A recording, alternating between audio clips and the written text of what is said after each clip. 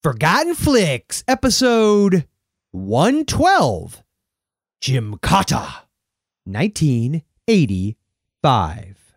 I would like to heartily welcome you all to my country and wish you great success in the game tomorrow. You are all men of courage and skill. You've already shown that by surviving the difficult journey into this country. Yakmala!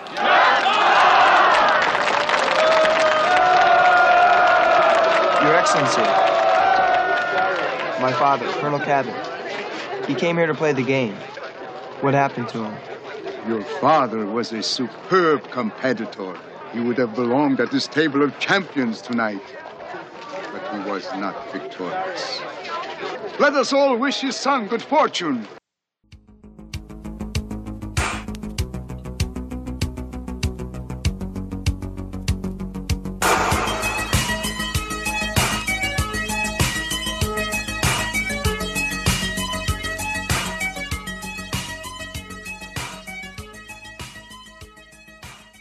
Hello, and welcome to Forgotten Flix, the podcast where we watch and remember the movies you grew up with, so that, especially in some cases, like I'm not saying tonight, but just hypothetically, let's say tonight, you don't have to. I am Joel, and I'm joined, as always, by that Gymkata ass kicker himself, Jason. Hey, let it not be said that we don't have an absolute respect for the martial arts that is gymnastics, at the bare minimum. I think that's fair. And I also want to extend to you, my friend, Yakov Smirnov. No. Rachmaninoff. No. It's a very, that language. Yeah. Hi, I got schmuckers in my Genetik. Hold on. Yes. I do love, we will get, I'm sure, really in depth in all this, but the king and his enunciation. Yeah, don't spoil it.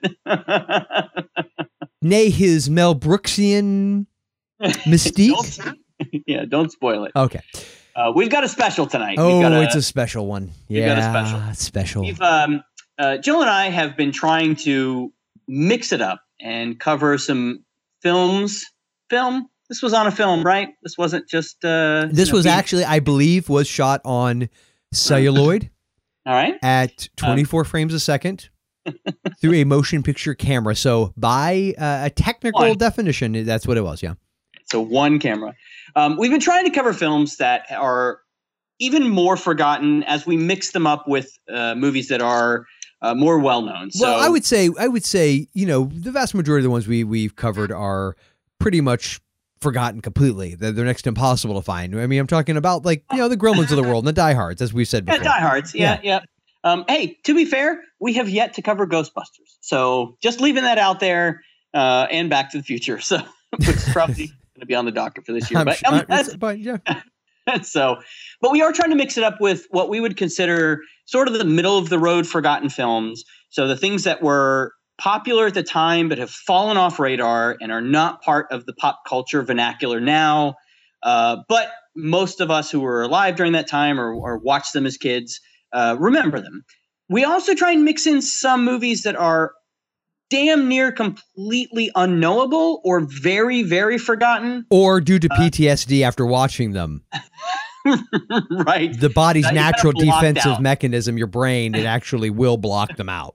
Yes. So hence our coverage of Miami Connection and then tonight, Gymkata, which is, I guess, an odd mix of gymnastics and kata. I don't even know what the kata. Well, a kata. I actually, let me help you with this one. Okay. The kata, I believe, is a martial art that began as a mix of karate and cot meditation, where they would actually get an army cot and they would meditate on it before they did their karate. And so it would be like, you were sitting there, you're meditating on the cot, right? It's not very comfortable, so you got to really be, zen about it. You're really just meditative. You're mindful. It's all great. It's hard to balance. It really is. And then at some point you have to jump up, and when you do, you go kata, and that just became a thing that they did, and then it just carried over. And then you got this other guy named Jim, who just happened to also be a gymnast. By the way, interesting trivia bit. And he happened to like stone pommel horses because that's is there really any other kind? I mean, the only thing that makes a stone pommel horse better is if you could maybe cover it, say, with a very like a harsh sandpaper or some type of corrosive caustic chemical. Then it's really even better. Although I don't know, there's something to be said for a really good cold stone pommel horse. But yeah, so some guy named Jim was a gymnast, and he liked to jump out of that cot, like kata, and so they'd be like, "Hey Jim, kata!" See, we like startle him when they said his name. So it's like, "Hey Jim, kata!" So Jim Kata then just caught on. Wow. So this really is a history film. It really is. I learned a lot. All right. I learned a lot about Cold War, sociopolitical, just sort of the clashes between the East and the West. I learned a lot about geography. Yeah, as did I. I learned that Ugly Stan is an actual place. So fascinating that this should also come during. Are we being glib? Are we being glib? I've heard that word a lot lately. Are we being glib? We're trying not to. Okay.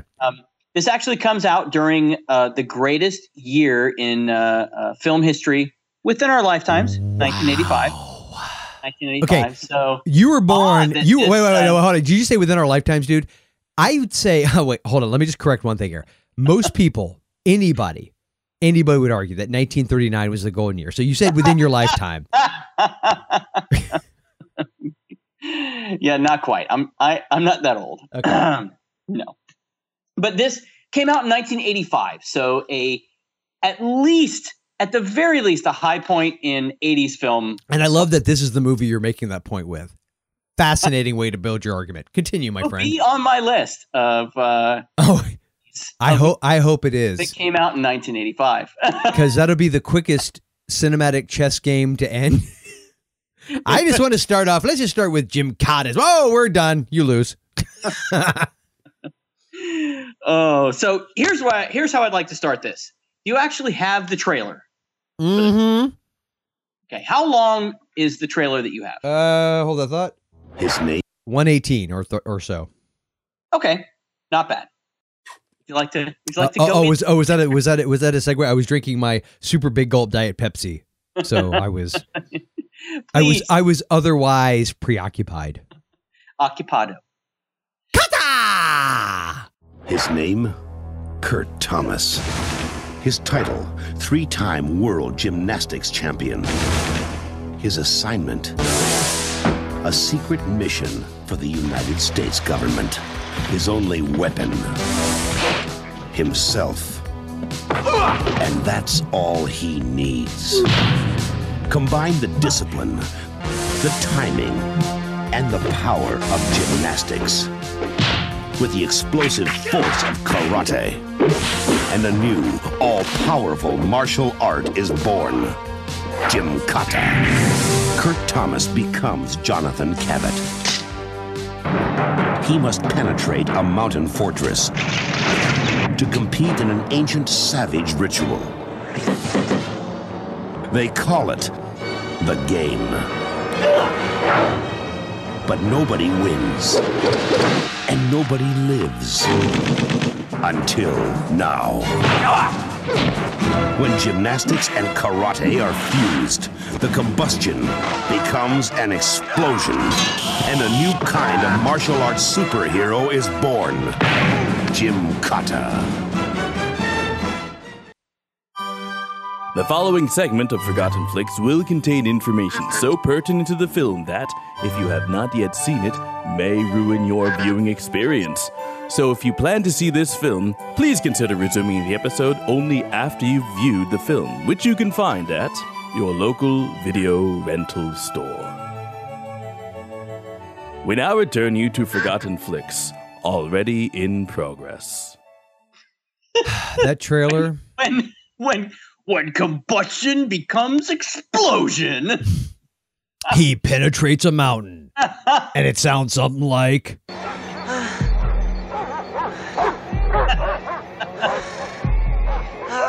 This. That's called a teaser, kids. Yes, it is. For those of us in the biz. We'll get to that. In the podcasting biz, we know that as a teaser. It is. Mm. So fantastic trailer. It really is, because I mean, I actually imagine that trailer was word for word the pitch that the producers yes. presented to the investors. And they may have even brought in that guy. I don't know if that was Don LaFontaine, but they may have brought in whoever that guy was. Just to pitch it. Exactly that verbatim. And then like while they were there, like, hey, we need to record this, man. This is the trailer. Oh, good point. So would you like to, I don't know, serve up the synopsis? Yes. So beware. There are spoilers involved in this. So if you haven't seen well, thanks to JV, they've been warned. I heard somebody recently make an observation. They didn't understand the necessity of even bothering with spoiler alerts when you're talking about 20, 30 plus year old movies. I understand. Who said that? It was on another podcast. I'm not going to name names, but I mean, I think they're entitled to their opinion. A movie podcast? Yes. Oh, okay. The argument being, well, especially for more popular fare, people have seen it most likely. But I don't know. I err on the side of, and I know it's hard to believe with a movie like Gymkata that somebody may not have seen it, or that somebody would even give a crap about whether they're spoiled or not from having seen it. If we were to spoil it for them, I don't even know if that made sense. And, but I guess what it is just sort of like a polite, hey, heads up. It takes 20 seconds just to let you know we will in fact spoil the crap out of this thing. So if you are the kind of person that really, really, really pisses off, even if the movie's 20 years old, I think it is our not necessarily moral responsibility, but certainly duty. Yeah, to just give you a heads up. Yeah, no, I recognize that, and I would say we've always included it for a couple of reasons. One, there are lots of movies from 20, 30 years ago that people today haven't seen.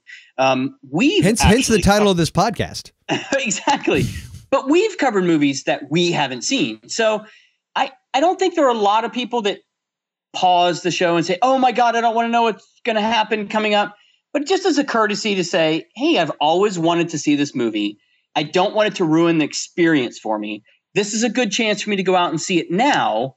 So let me watch it. Let me come back to it. So I'm not spoilers are not a big deal for me. You and I have talked about this before. Yeah, I'm way more OCD about spoilers than you are. You're much more. I don't mind hearing some of the things that are happening. You pretty much let me spoil all of Walking Dead. Although in a weird, really, really twisted, I don't know if it's complete hypocrisy, but as much as I hate being spoiled, I love being around people who don't give a crap, because then I can just run up diarrhea at the mouth about something. You are the peanut butter to my jelly. Because that's exactly how we started this whole thing with Lost. Yeah. Like 4 or 5 years ago, because I had only watched the first 2 seasons. Oh, that's right. And I'd be like, are you sure you want to know? Are you sure? Yes. Are you sure, dude? Are you sure? We're so worried about spoiling it for me. I'm like, no, tell me. But it didn't ruin the viewing experience. And I think I told you about, I actually read this article where a psychologist did a study on people who they had someone read a story, and then they had a certain number of them that they actually asked if they wanted to know the ending, and a certain amount that they didn't. And they found that there was actually more satisfaction in those who were spoiled, who were told what the end was, than there were people who no, don't tell me, I want to discover it for myself. Well, and I could see that back to the Lost example, because I wasn't spoiled on the ending. I wasn't satisfied either. There was no. If somebody had said, "Oh, by the way, Lost spoiler alert coming at you," that show is not 20 years old, so this counts. So on top of that, no, I just want to throw out. If somebody had said to me, "It ends like an episode, and not even a good episode, but an episode of Highway to Heaven," I probably would have been like, "Huh?"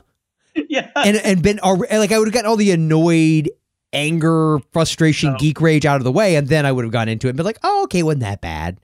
Yeah. And even to, you and I have talked about movies that what are the expectations set for the movie before you see it? So there are a lot of movies that we've talked about, new movies that we want to go see, but we don't want to see anything about them. No reviews, no commentary, no comments, because we went into them neutral and form our own judgment. Because in this age of social media where the reviews come out literally as soon as the movie is even talked about, before it's finished filming, there's commentary about it.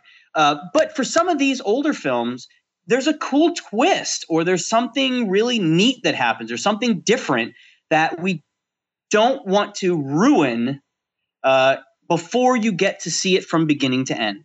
So all of that being said, this is not one of them. Yeah, I kind of wish this movie had been spoiled. I know. And it had been spoiled along these lines. Don't waste your time. No. Shut it. We'll get into that. No, I'm just kidding. But I would also add the caveat too that for anyone that dismisses the concept of issuing spoiler alerts for movies such as this, yeah, well, you won't be the person that has to get the tweets or the email from the person going, "Hey, man." Right. A little warning before you guys rip in and tell us all about the freaking movie that I haven't seen yet. Yeah, this is literally for the one person that potentially this could ruin it for. And I'm fine with that. Yeah, me too. I don't mind giving the spoiler alert for the one person. If we just save one life, Jay. It is. It really is. One cinematic life. Yeah. One. Keep one person pure for Gymkata. So anyway, that having been said, you have been warned. You have. By the way, this was actually the synopsis of the movie. Wait, no, I'm going to read it. I thought that was it. I thought we just. I was trying. No, I was gonna try and explain it. And 18 minutes in, have yet to hit the synopsis of the damn thing. Not that this is avoidance. No, not at all. There's no avoidance. Long list of notes. I bet you do. Okay. All right. So you ready? I'm ready. Jonathan Cabot is a champion gymnast. We got that in the trailer. Yes. In the tiny yet savage country of Parmesan. No, wait. Parmesan. Right? I thought it was Ugly Stan. Parmesan. Got it. There is a perfect spot for a, quote, Star Wars site. For the U.S. to get this site, they must compete in the brutal game. The government calls on Cabot, the son of a former operative, to win the game. Cabot must combine his gymnastic skills of the West with fighting secrets of the East and form Gymkata. Nice. Well put. Well put. And you should have perhaps added this one extra note, playing the oh so creatively titled The Game. Yes. A game. And was the game Uno? Yes, it was. It was. So Battleship. Stratego. Was it Stratego? I never played that. Stratego. Was Stratego? Stratego. Stratego? There's somebody out there right now going, "No, you moron! That is a strategy game. It takes wits and cunning." So Risk. Did you ever play Risk? Oh my God! Don't even get me started. I had no interest. I'm obsessed with that game. Really? I used to be. I probably as an adult might be. I don't know. I probably like sipping. No, as a middle schooler, I actually remember having my avoidance geography textbook open, and on the inside cover of both the front and back cover, they had a map of the United States, right? And it was all North America, like Canada, and it had Mexico. So I remember actually drawing pencil lines. Ooh, you defaced school property. And coloring in the part of the country I was going to take over. I was a complete megalomaniac. I was thinking, all right, I don't really need California. I will. Oh, who really does? I'll put in the Great Lakes because so I had an actual pencil drawing of the countries I was going to. So basically, you were going to be Lex Luthor in the original Superman, and turn it into just smashed California into the Yes. ocean because I was going to rule the world, or at least big parts of it. Yes. And have all you're that. lucky I'm not your dictator now, so you're welcome. Yeah, Oh. you're welcome that he found more important things to do, like this podcast. Right. Or I just suffer from procrastination. So. Yeah, well, there is that. So, Jason, where do we even begin with Gymkata? Okay, here's where I begin. Are you ready? This movie starts with a gymnastics routine. Now, I'm the Lots first of one. crotch, close-ups of crotch shots too. Yeah, I'll get to that in a second. So I'm the first one to say I love the Olympic Games. I love the Summer Olympics, especially. I love gymnastics. I love track and field. I love the team sports games. I especially love basketball. Once they started letting us cheat, put in our professionals. But yeah. Who's the best? The guys with the really huge professional basketball players. Yeah. So I actually really enjoy gymnastics. I like men's and women's gymnastics. I like watching them when they come on. And I even have very fond memories of, as a kid with my family sitting and watching the Olympics as they came on. So this movie starts with that. And I'm like, all right, I got that. He's very talented. He does a lot of gymnastics. And then it kind of transitions to he's walking off the mat, right? Walking down and kind of through the tunnel between the bleachers out to the athletes area. And one girl is like, I want to say hi to him. And some random guy in a suit gives her the face palm. No. And then turns around and follows Jonathan. He has montages to do. Right? Into the athletes area. And then it just goes downhill from there. Like that's right after the credits. And then they kind of go into this, wait, did I miss like 20 minutes of the movie? Dude, because I wanted to get to that. I have never seen a movie so just unbelievably overzealous to get to the training montage. It's literally like you almost imagine the director and the producer off camera going, come on, is it now? Is it now? Come on, wait, is it now? I'm going to take a stab. Wait, I'm going to say 7 minutes. I actually think 7 it was minutes. Yeah, because I think by minute 13 or 15, somewhere in there, when I was cutting out audio, I want to say it was around 15 minutes in. By that point, he's already gone through his training montage, and we're not talking about like a 2-second train. We're talking about this thing is no, it's long. It's substantial. It's like literally the first 15 minutes of the movie is the training montage. It is. The setup of his character, where he goes to this special place, a special house, like a safe house, I guess, in the woods, and somewhat is introduced to the men who are going to train him, but doesn't really. It's like he's introduced via a third party who's also telling him about the Star Wars and Parmesan stand and the princess. And by the way, the princess who looks like she's from the Philippines, but yet apparently her father is Mel Brooks. And the people, I really am so, this movie, here's the thing. We did Miami Connection, right? And we gushed over Miami Connection because it's a quote unquote so bad it's good movie. Here's the difference for those out there like, well, why could you like one? Miami Connection's so bad it's good. Gymkata is just so bad. Oh no! No, you really found this good? No, this is a so bad it's good. Oh my god, dude! This is exactly the same. But I liked Miami Connection. I did not. You didn't like this? Oh, not even a little bit. Oh my god! I hated this movie so much. Oh my. No, I'm not even going to hold back to the end. I hated this movie. No, I'm thinking as I got about halfway through this movie, I'm thinking I have. You know what I did halfway through? You know what I did halfway through? I was so unbelievably bored. That's what I did. Yeah, that's what I did. To the dogs. No, I'm thinking halfway through this movie, I'm thinking I've got to find a place to buy this movie. I've got really? To buy it. Oh my god! See, like No Retreat, No Surrender. So bad it's good. Any movie that has the thrust reverse push-ups with best friend sitting on your crotch while licking seductively a fudgesicle, that is a great movie. I never laughed. Gotta watch it again because I need to. I was awake. Scout's honor. Scout's honor. I stayed awake through the whole thing. I did stay awake through the whole. It never like. it's hard to say. It was only, you know what my reaction to this was? It was very similar to like Ernest Saves Christmas.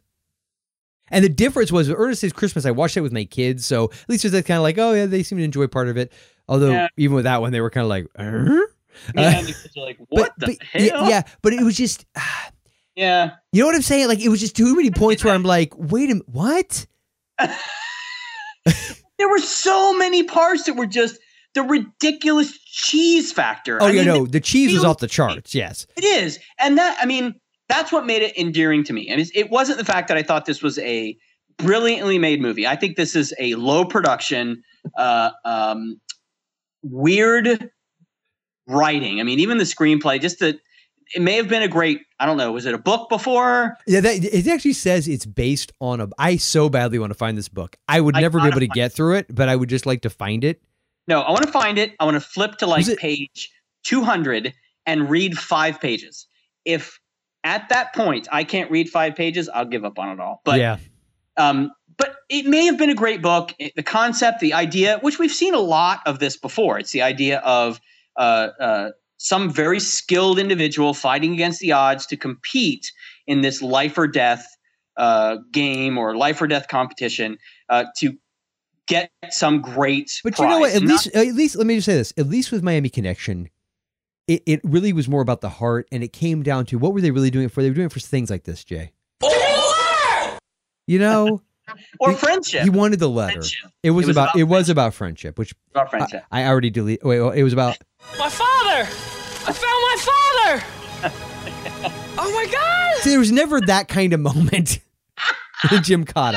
And Gymkata also lacked things like, damn it, why is it playing? Oh, I deleted it. Dang it. I was going to play Against the Ninja. It's not on here. Yeah, right, the song. No, but... Wait, hold on. No, but it did have this. Are these bums your friends? There's just some misunderstanding. You don't understand. I'm her brother. When I tell you to leave her alone, leave her alone.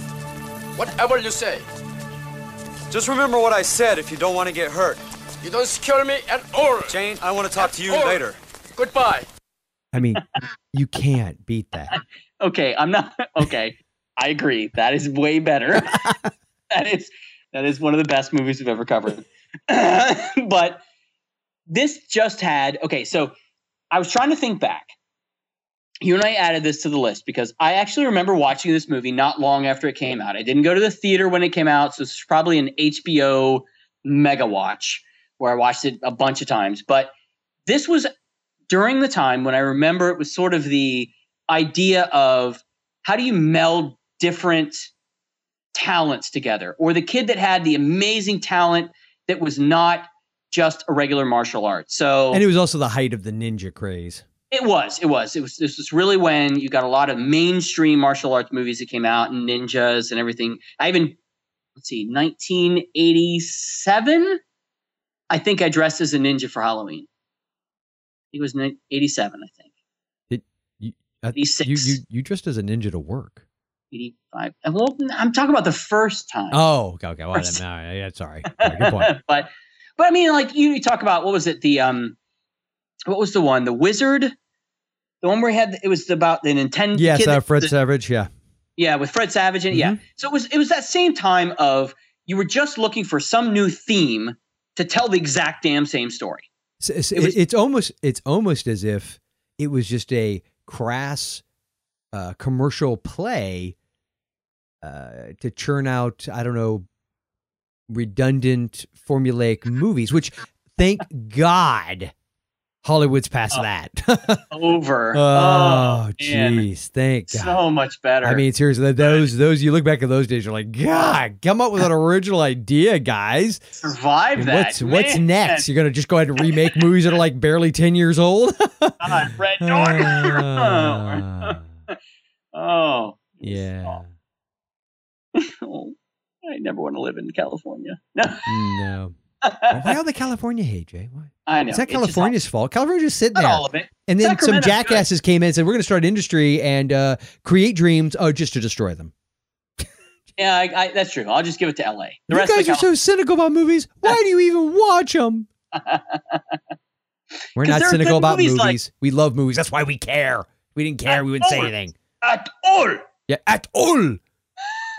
So here's where I want to start with this movie, because we actually want to talk about that's good because we're 30 minutes in. 30 minutes in. I want to talk about this movie. So I actually made a ton of notes. Well, I hope I can use some of my audio cues for your notes. So continue. Thank you. So the very first thing is, we already talked about, they have this gymnastics competition. Jonathan walks off. They've got this weird scene where this nondescript agent type, government type guy says that we need you to train to go into this country of Parmistan. And they say, at least in this setup, he says, yes, I know where that is. That's a tiny mountain nation in the middle of the Hindu Kush Range. Is that for real, or did he make that up? The Hindu Kush Range is not. It is real. It is real. It is sort of in the Afghanistan area. It's Southeast Asia, Mid-East, that area. Afghanistan. Would they have kings? Pakistan. Right. So it is a real mountain range. It does not, however, have red-hatted ninjas that look like they came out of a Devo video. Well, and more to the point, ninjas, correct me if I'm wrong, fairly Japanese assassins, aren't they supposed to be Japanese? Yeah. Yep. And not so much desert mountain Afghanistan-esque. No. And again, I go back to, I know there are, and I mean, okay, American public school education, forgive me. Were there a lot of kings in 1985 in that part of the world? Well, to be fair, King Jordan, Afghanistan is King Hussein of Jordan. I remember that there was a king. Yep, and Afghanistan. So I'm going with 1985 here because this is not long after the Russian invasion of the Soviet. Yep. Very stone age. Not with the West, not high technology. It does have a lot of. It does kind of have that feudal. Lots of poppy. Yeah. So it's not totally far-fetched to think that they had set this sort of in a weird Afghanistan-esque location. No, what's because weird? That would have fit. Well, what's weird is having Mel Brooks as your king. Oh, so see, you're going to ruin it for me. Okay, I'm sorry. I was just going to say it's my favorite movie starring Mel Brooks, a gymnastic Mark Hamill, and Fabio with a British accent. Or you also liked my take on Fabio. He could also be a very, very buff and roided out Kenny Loggins. Right. Yes. Hold on. Yes. Hold on. Here we go. So here's the actual Zamir. king from the movie. Zamir. Zamir is the king? No. Zamir is the thug. Got it. And then the king, I don't remember his name. Okay, but here's what he sounds like in the movie. If you'll excuse me now, gentlemen, I must go play king for my people. It's good to be the king. It's good to be the king. Oh, that last one actually was Mel Brooks. Oh! So that's one of my observations is when they finally get to the king of Parmesan Stan, he's like, what, Mel Brooks? Yeah. All I heard the whole time was, "Oi! It's good to be the king. It's good to be the king." Did you ever see History of the World? Yes. Yeah. I forgot about that scene where he walks up to the little courtesan or whatever. Her cleavage is popping out. And he just shoves his face right in between her. Hey, it's good to be the king. So he is called the Khan, right? That's the king's name. Is they call him the Khan. And so in the very setup of the movie, they say that this Parmistan, the small country in the Hindu Kush Mountains, anyone, and listen, this is very important. Mm-hmm. Spoiler, but very important. Anyone who enters the country must play, quote, the game. If they win the game, they get to make any request of the king ever, and he must grant it. All right. So that's the setup.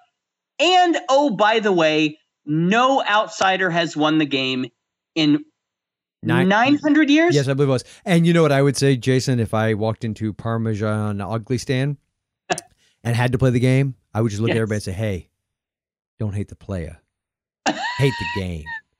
And then I would just drop the mic and I'd walk off. And then I'd run really, really and scream like a girl. Because then you'd have to play the game. A little girl, not a girl, woman, girl. So the idea is that this little country has this death I would call it a death obstacle course, maybe. Yes. It looked like fun to me. It did, and you have to survive it. And so here are a couple of the problems I have with that setup. 900 years and no one from the outside has won that game. Well, his father came close, apparently. Came close, but how would anybody know about the game if for 900 years no one from the outside survived playing it to tell about it? Interesting point. Interesting plot hole. Oh, wait, the internet. Oh, maybe. Surviving the game in Parmistan.com. Right. Actually, it's .net for the longest time. They finally got the .com came free. They got it. They did a redirect, and they redirected it to the .com now. So if you go to surviving the game in Parmistan, I'm not spelling that for you, by the way. No, and so one of the best parts is when Jonathan actually makes it into the country. They kind of sneak in. And I ought to buy that domain up and actually put something. You ought to connect it to this episode. That would be hilarious. I ought to do that. It would. I so won't, but I ought to. You would. So Jonathan has to be trained, right? So the whole idea is he has to be trained by the East and the West. Yeah. So I don't even know what that means. Is of course the generic, nondescript, quote unquote Asian guy trying to teach him how to do some kind, because at this point we don't know if he's actually some agent for the government or if he's just a gymnastics expert. It really seems like they randomly scoped him out at some kind of gymnastics event and said, "Yep, there's our guy." Him. And so they said that in the part that you played in the beginning of the episode where it says you be trained by the East and West. So you've got some nondescript Asian guy teaching him some kind of formal martial arts and some just thuggish, big muscled, he had a mullet, Mr. didn't he? Looking. Do you have a mullet? Trying to teach him to be, I guess, what's the West? Like ghetto fighting? I mean, what's it like? You got to learn to fight dirty? Is that what the West is? You got to scrap a lick. Hey, right. I will say in the movie's defense, now that I think about it, they probably picked him because his father went to play the game, never returned. Of course, back to your original point, how would anybody know any of that? But let's just give them the benefit of the doubt and say somehow they knew. I'm assuming that's why they chose him, because it just stands to reason that if his father couldn't do it. Oh, then his son probably can. Sure. Yeah. So he trains with these two where they make him, of course, do the montage we talked about. He does these very difficult kind of, and those were impressive, bars. dude. Oh my God, monkey bars of death. No. I was actually thinking when he had to walk on his hands up the stairs, that was pretty impressive. Oh, that was great. That was the best 10 minutes of crotch shot I've ever seen in a movie. He was wearing like those very typical mid-'80s gym shorts that you had to wear, where they had like the yeah, and like kept showing it from the angle of above the steps. Yeah, so like if it just flopped over a little bit more, you totally would catch like half a nut. Oh, right. Yeah. Oh, thanks. Yeah. Yes. Oh, wait, he fell. We got to go through this all again. All right, give it again. I was impressed by the fact that I'm pretty sure that was the actual guy doing it, and that would take. Yeah. It did look like him. It didn't look like a cutaway or a stuntman or anything. Yeah. Yeah. So that was good. That part was awesome.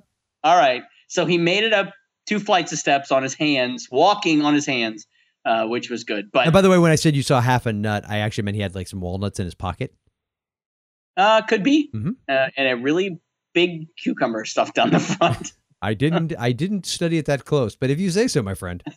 So, of course, then they sneak into Parmistan, and he and I forgot to mention the mystery princess. Oh, the mystery princess. Yes, which that's one of my favorite little notes here I made is that when he's training with these 2 masters, and the government guy introduces this princess, she doesn't speak. Yeah, and she's trying to kill him, presumably as a way to test him, because she just kind of does things like throw a knife by his head. She's basically his Kato. Yeah, if you refer back to the Pink Panther movies. and Yes. Inspector Clouseau. Yes. Yes. So she tries to keep him on his toes, and then he has affections for her. She still doesn't speak. He comes on to her. She still doesn't speak. They make it. You've left out the most important point. Uglies. She still doesn't speak. It's not until much later that she actually says her first words, and he really just doesn't react. He's just What I found hilarious about that is it's so random. They're standing there, and the one guy's showing them some type of weapon. She goes, "Oh, is that okay with a ball?" It was. I know, it's like that's her first words. That was, as far as we know, this is the first time this woman has ever spoken in front of this kid, and he doesn't blink. He doesn't blink. But you left out perhaps the most important moment between these two. The moment where I think it really just crystallizes their relationship. Would you like to give a brief, considering this is an audio podcast and video, we can't show this, because I'm going to play a quick clip, but I think you need to set it up properly. Wait, so this is the part where this is one of the few things I remember from the movie before we watched it. So this is my lone recollection, actually, aside from there was some kind of ropes course that they went through. I remember that part. There's a part where, because all this time she is watching him train like from a second story window and just kind of watching and either shaking her head because she's upset or giving that little knowing smile and this very slight head nod. Smile, the nod. He's finally getting it. That dumbass gringo. And remember, she hasn't spoken to him at all. No, it's not like she's spoken a foreign language or anything. She just has not spoken. And he walks up the steps and he's like, good morning, princess. How are you? So in many contexts, either in movies or like in your regular life, when you decide that someone's not speaking and you start pantomiming you're speaking to yourself, how you will speak to the right and then you turn to the left to sort of play the other person's role. I actually remember this where he talks to her. She doesn't speak. So he does this weird like backflip half gainer. It's him on the and he flips. Yeah, over. He's just standing still, and then just suddenly just does this flip. Yeah, like absolutely same spot. Backflips, flips over, facing the other way, and starts talking as the princess. Then flips over, starts talking as himself, and kind of has this conversation as he backflips, so they can showcase his gymnastics. Yes, and without further ado, here is the flip convo. Good morning, princess. Good morning, Jonathan. You're looking handsome as always. Did you sleep well? Like a log. It actually went on for a while after that. Just to be clear, that was not us reenacting that scene. That was actually like a log. We should do it. Correct audio. Good morning, princess. Oh, hello, Jason. You're looking mighty handsome today. Did you sleep well? Oh, hold on. Did you sleep well? Like a log. So, okay. So next part of the movie is really just the game, which is what takes us into Mel Brooks's part. I mean, the con, where they enter the country and they have to participate in this game. Now, presumably they introduce some of these other characters. I see what they were trying to do to kind of play this United Colors of Benetton, because they had like Gomez, they had this Thor character. He was the white American. So it was a very diverse, nondescript cast. Yeah, they had the token Asian guy. Well, right? They literally managed to find somebody to represent the vast majority of racial groups, yet they also managed to find the most nondescript versions of those people. So none of them really like stood out as a character, really. No. And so they enter, and the con, played by a terrible Mel Brooks act-alike, starts to explain the things that they have to do. And I'm watching this, and I literally wrote down, because they talk about you have to run from the castle to this one cliff. Then you have to go across these ropes. Then you have to go into this crazy city where these insane people are. Then you have to go here and here. So they're explaining it. They got this like map thing. And I actually wrote down, "You'll run through the swamp. Oi!" Yeah, because I have to go play King to my people. I really can't get over the fact it wasn't just that her dad came across as sort of like this, I don't know, Jewish guy from New York. It was so, the whole thing, it was just weird. Like, it was just distractingly weird. Like, just everything about this movie was just, and not, for me personally, not weird in a good way. More just like I kind of just had that look on my face like somebody farted, and you're like, huh? What is that smell? So at the very beginning, I wrote, this is the line that I wrote down and put the most quotes around to try and remind myself that I want to talk about it. I said, where the hell is this movie supposed to be? Mongolia? Medieval Europe? Scandinavia circa 100 AD? Because in the beginning, they show Zamir, which is a character we haven't talked about yet. That's the Fabio character in my world, or the Kenny Loggins roided Kenny up. Loggins. Yes. Zamir is this white guy with a British accent and this scruffy beard who has a waxed chest, and he's supposed to be like the king's primary advisor. So when they show him riding around in this leather vest, it sort of looks like he's a Viking, and then it sort of looks like they're in medieval Europe, and then it sort of looks like they're in Mongolia or China somewhere. And it was literally like the filmmakers couldn't make up their mind on what culture was being represented. So they're like, we don't really want to piss off any one culture. So let's piss them all off. So did you look up where this film was actually, or where this movie was actually filmed? Was it Yugoslavia?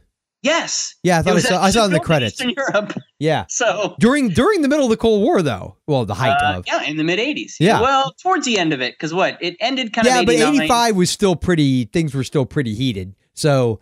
Yeah. Well, get it, Cold War heated. Backing off the budgets by then, so. Yeah, but I mean, because the wall came down, what, 89? 89, yeah, that's when. But still, I mean, it was still, I mean, hey, Gotcha takes place in 1985, although that was Czechoslovakia, not Yugoslavia, but still. Yeah. And stuff gets pretty real for Anthony Edwards in that movie.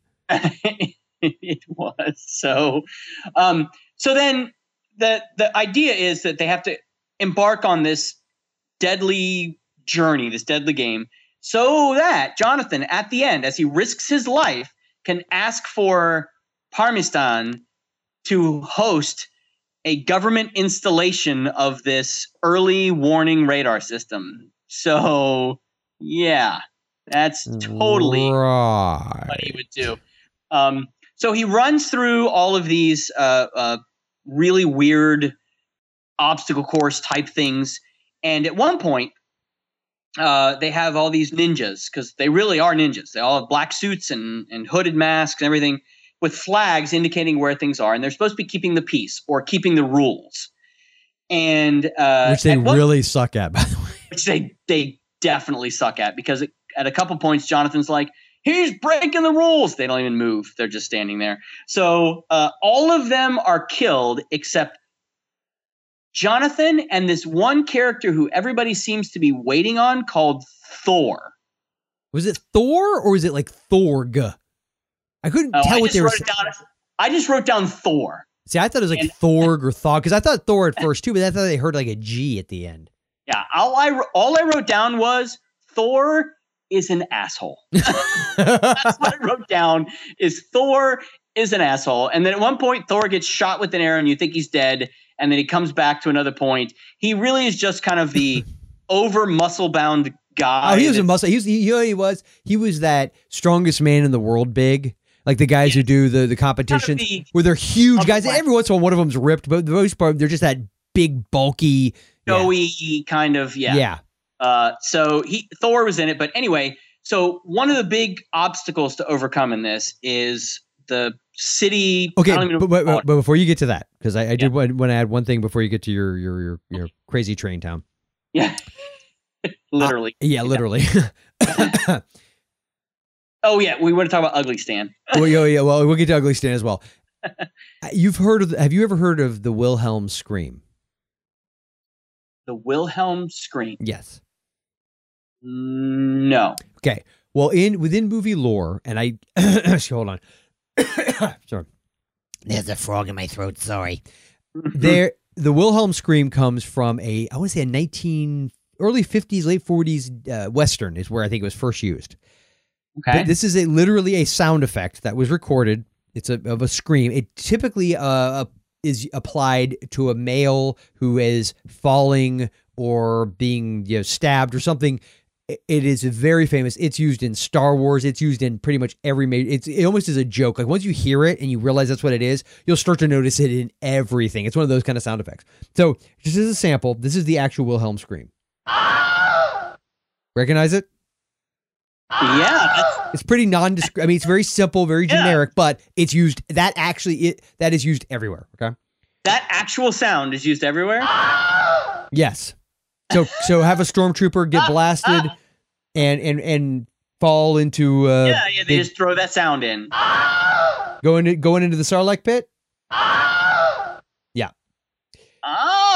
Okay. So when was it really recorded? I had it written down and I don't have it in front of me. It was originally, I want to say it was either late 40s, early 50s. It's from a Western.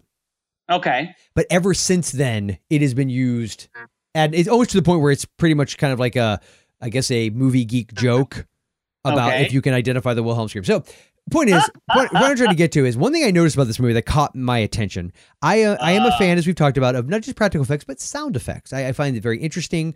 Like Ben Burt and guys like that, when they would create the sound effects for Star Wars, like the way they came up with a lightsaber, oh man, when banging Disney on cables. When Disney opened Hollywood Studios originally in the late 80s, one of the big bits they had there was a whole thing about Foley artists. I remember that. I actually remember participating in that. It was so cool. I would be a Foley artist in a heartbeat. Yes, it's very cool stuff, and I love that kind of stuff. So one thing I noticed though, the sound effects in this movie are weird. Now I don't have a sample of the music. I'll actually give them credit. I actually thought some of the score music wasn't too bad. Yeah, I thought the score music was for what it was, and it was a low budget movie. It wasn't bad music. But the sound effects, they were very, oftentimes just very hollow. They didn't layer them or mix them down very well. So you might have a scene where rather than say you have like an ambient noise, like a market in the background, and you have the character running downstairs and some music playing, rustling, and you would just hear like their footsteps. Yes. And it would just be, it's kind of weird. Like but there was that. But then there was this other fact that every time, and I don't know if you picked up on this, every time somebody fell in this movie, this is what you'd hear. And especially the body hit. Yes, the end of it. Which it was kind of a Looney Tunes fall. Yeah. So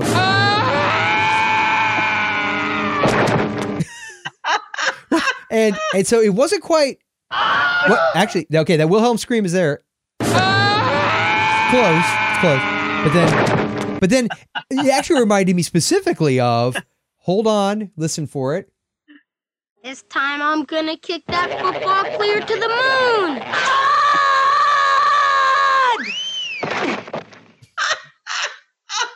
Like it really.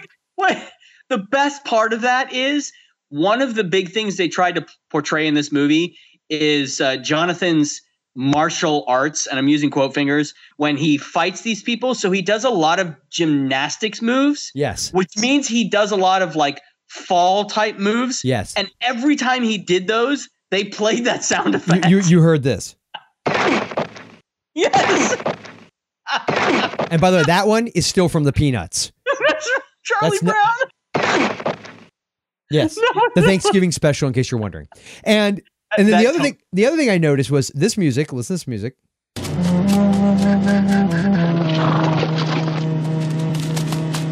Okay, a little noise in the background. Okay, so that's the music. Now listen to this.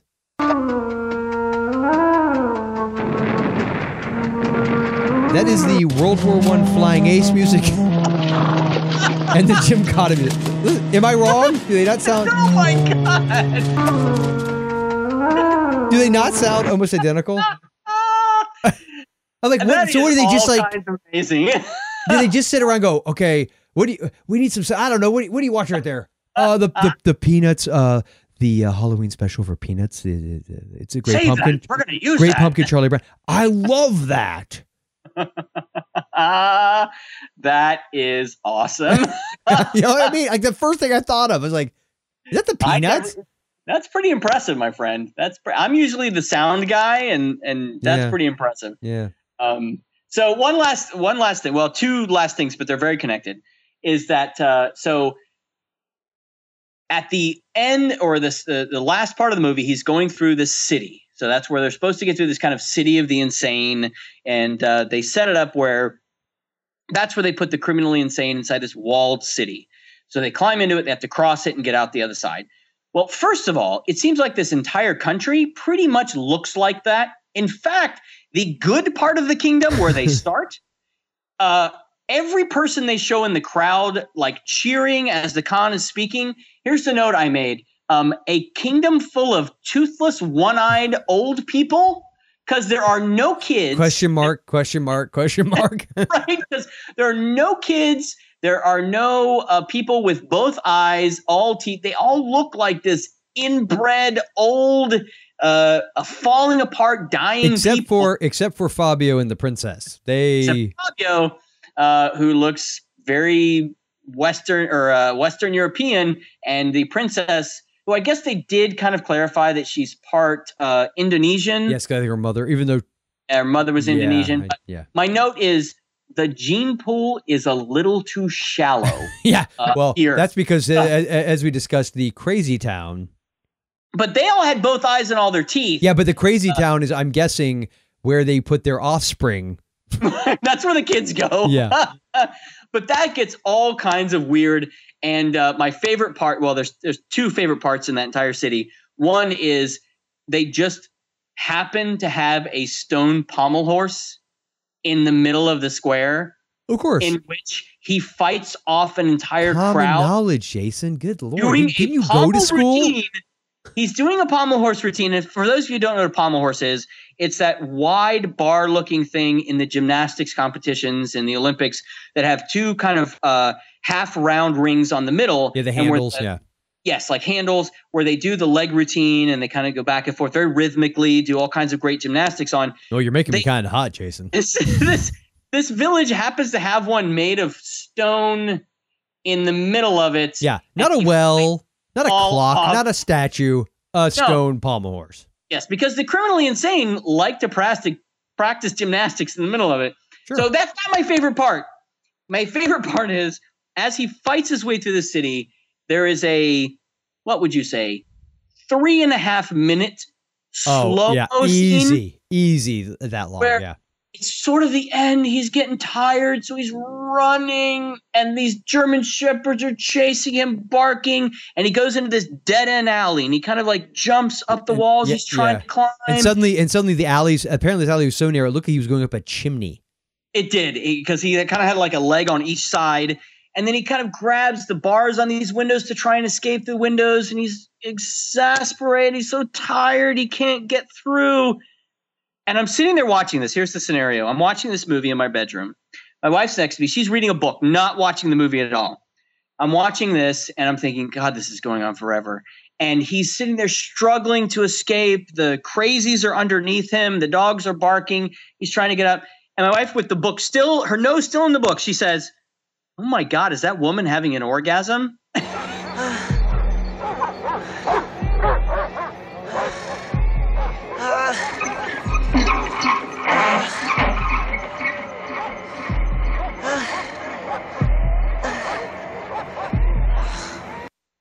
Two points. One, it sounds more like Michael Jackson about to have an orgasm.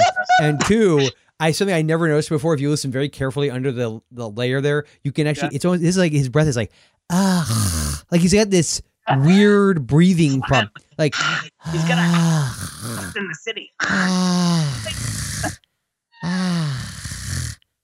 But it's like just a rattling in the back of his throat.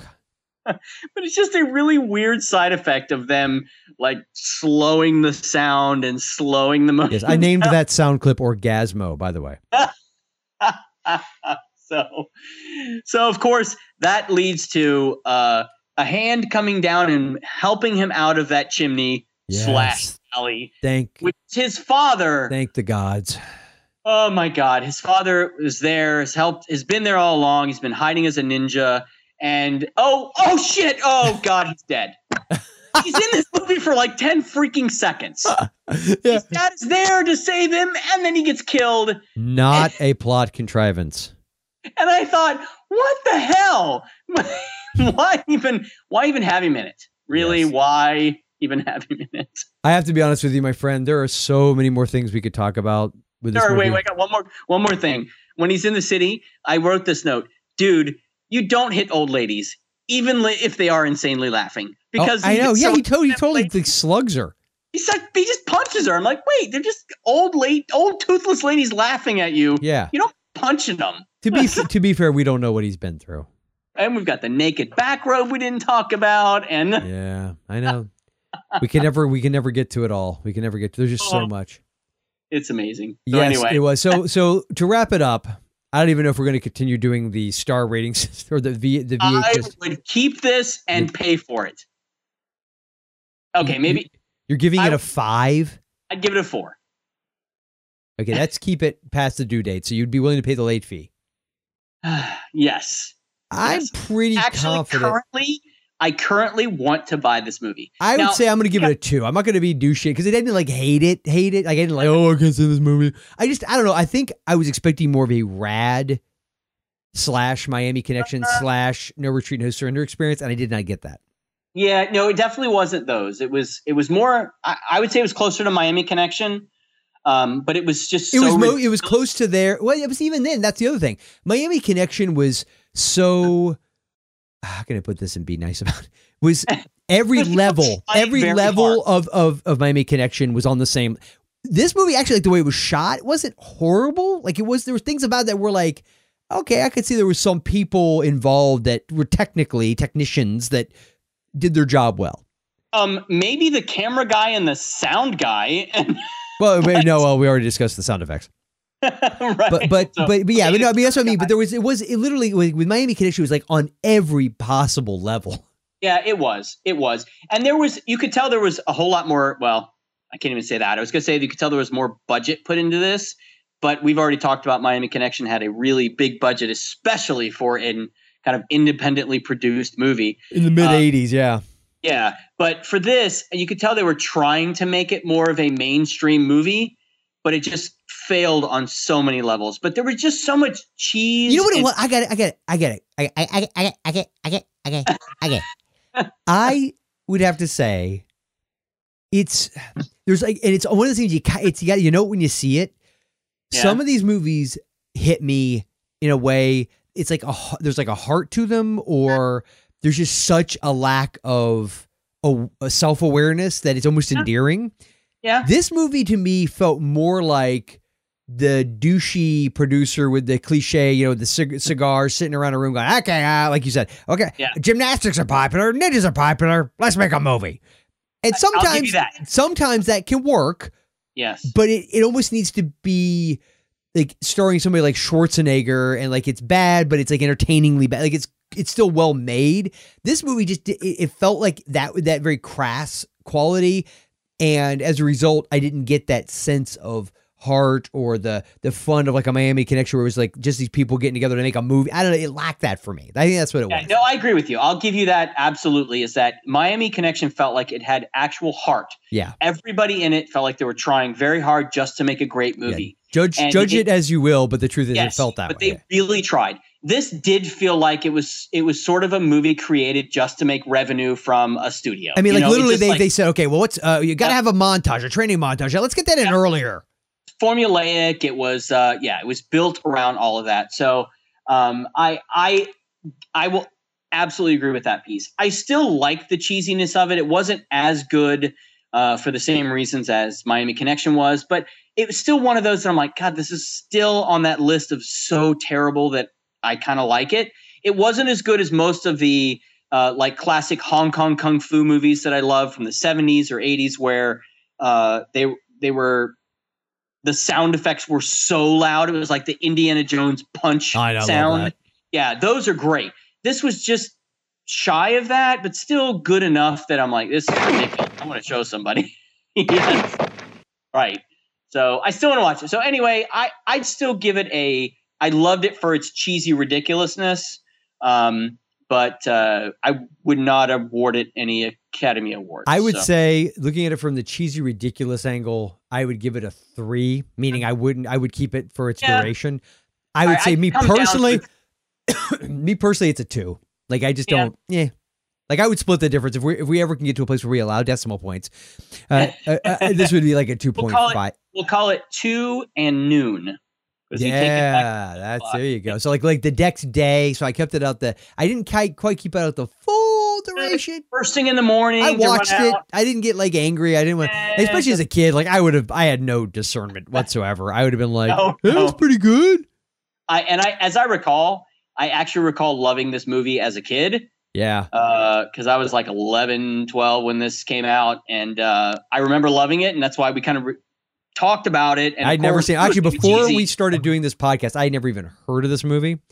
At least that I recalled. And it was when I was doing research of different movies to do, I came across the poster. I remember thinking, that looks weird. Gymkata? What the hell is that? And then I did some research. I was like, oh yeah, this one we'll have to cover never. And here we are. And here we are. Episodes later. There you go. But I'm glad we did it. But I think ultimately too, this is the other point to the title of the podcast, which is those movies that you remembered watching as a kid. You love them. You have all these wonderful memories.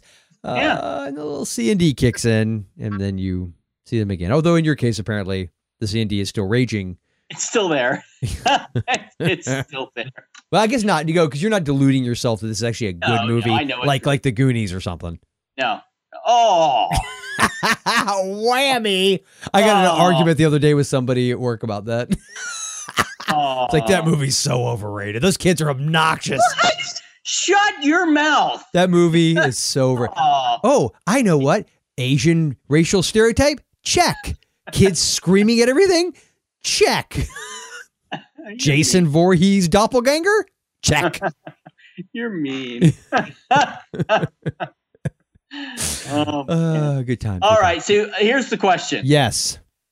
I actually have a pick for this movie. Mm-hmm. And I did what I never do, and you do about half the time. I changed my pick. Nice. I did. So is that a hint? You ready to do movie picks? I'm ready to do movie picks. Movie picks.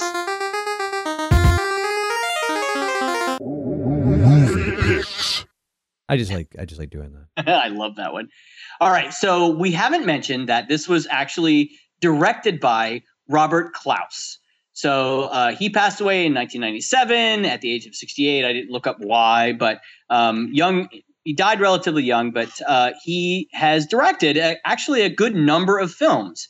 And he was a hardworking, kind of laborious director. Nothing that was major, except for one film that I actually really, really love. He did a couple that I love, but he directed Enter the Dragon, 1973, starring Bruce Lee. See, I was going to say that. I looked at his stuff and I saw the ones he did. I'm like going, how? But yeah. I think the other thing this movie suffered from was really lousy editing. Now, it might have been because that's all they had to work with, which is usually where I err on the side of with editors, that usually they get what they get and they make the best they can of it.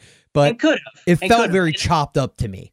And I pull a lot of parallels to, he did The Game of Death, which was Bruce Lee also. It was kind of where he had to go through these trials, which is a very similar storyline. Yeah. So I can see where they thought, oh, he did Game of Death. Let's just bring him in to direct the same story and it'll turn out just as popular.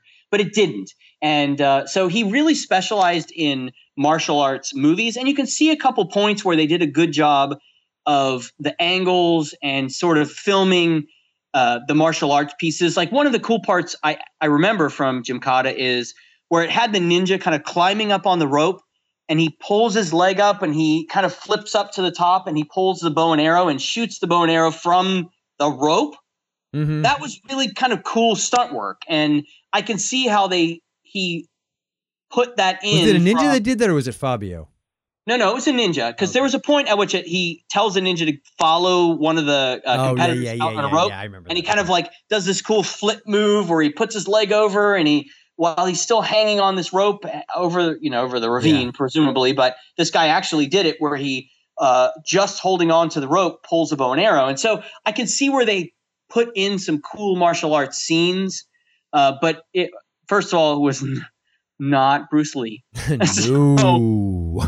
No. And there just wasn't that cool vibe of that classic 70s martial arts film. So it had too much of the taint of the 80s. Taint is a good word to describe.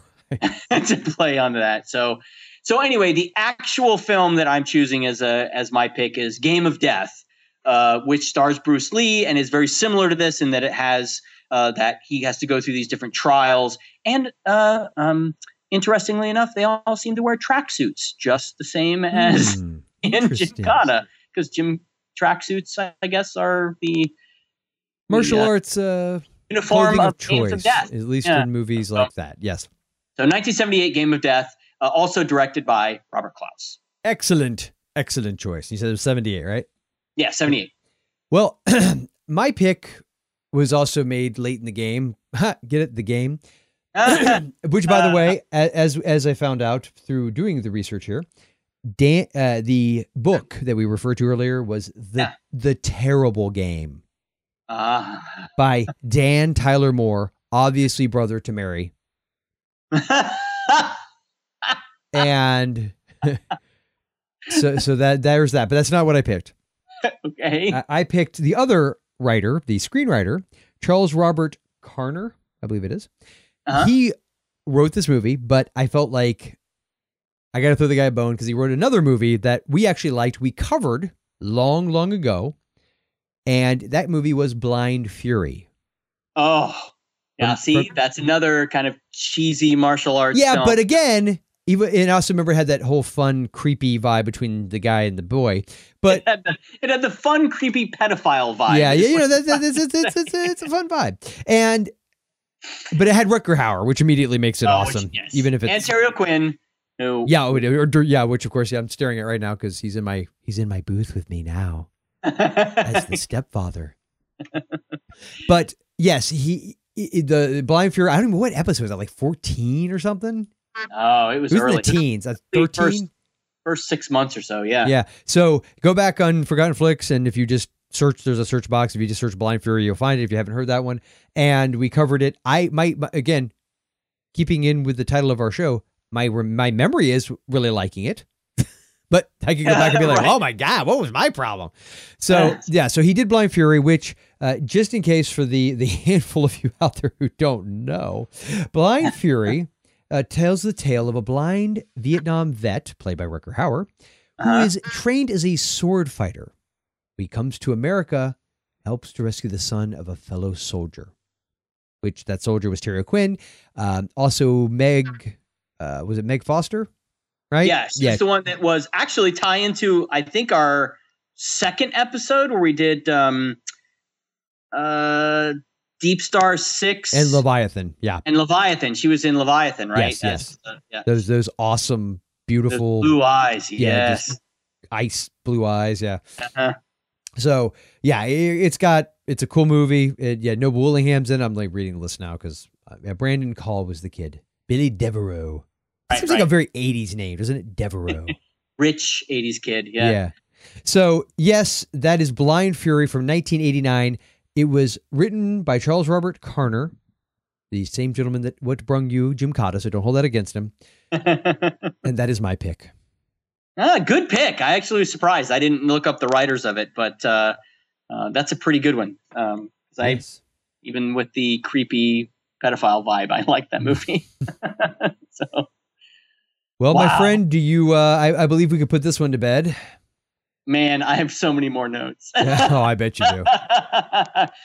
So, yes, I'm ready to put this one to bed. I'm done. But I'm so glad we did it. So, special thanks to you for allowing us to cover this one, which was my pick because I'm the one that recommended it. But yeah. So now we know who to blame.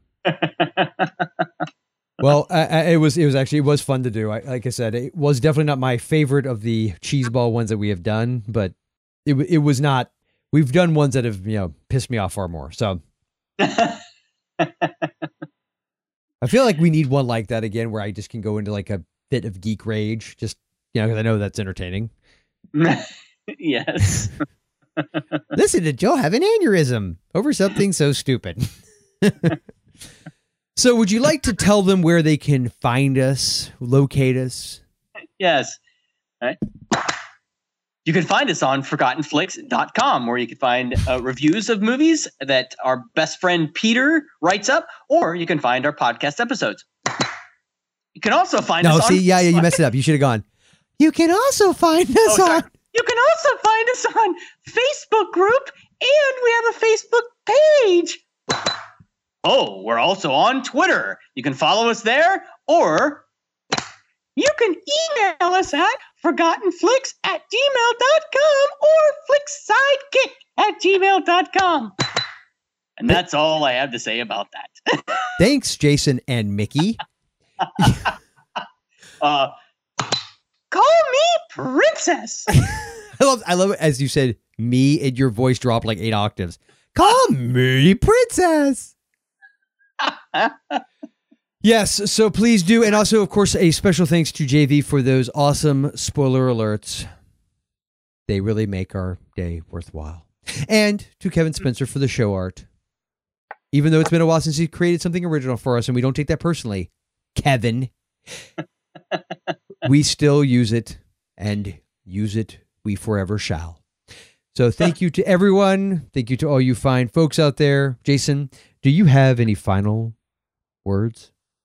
Yeah, I've pretty much decided I'm going to start wearing PE coach gym shorts from now on. So take that. Did you like it? Sure. Good. Because for the next 2 months, you're going to toughen your mind and your body. It's going to make your Olympic training look like finger painting.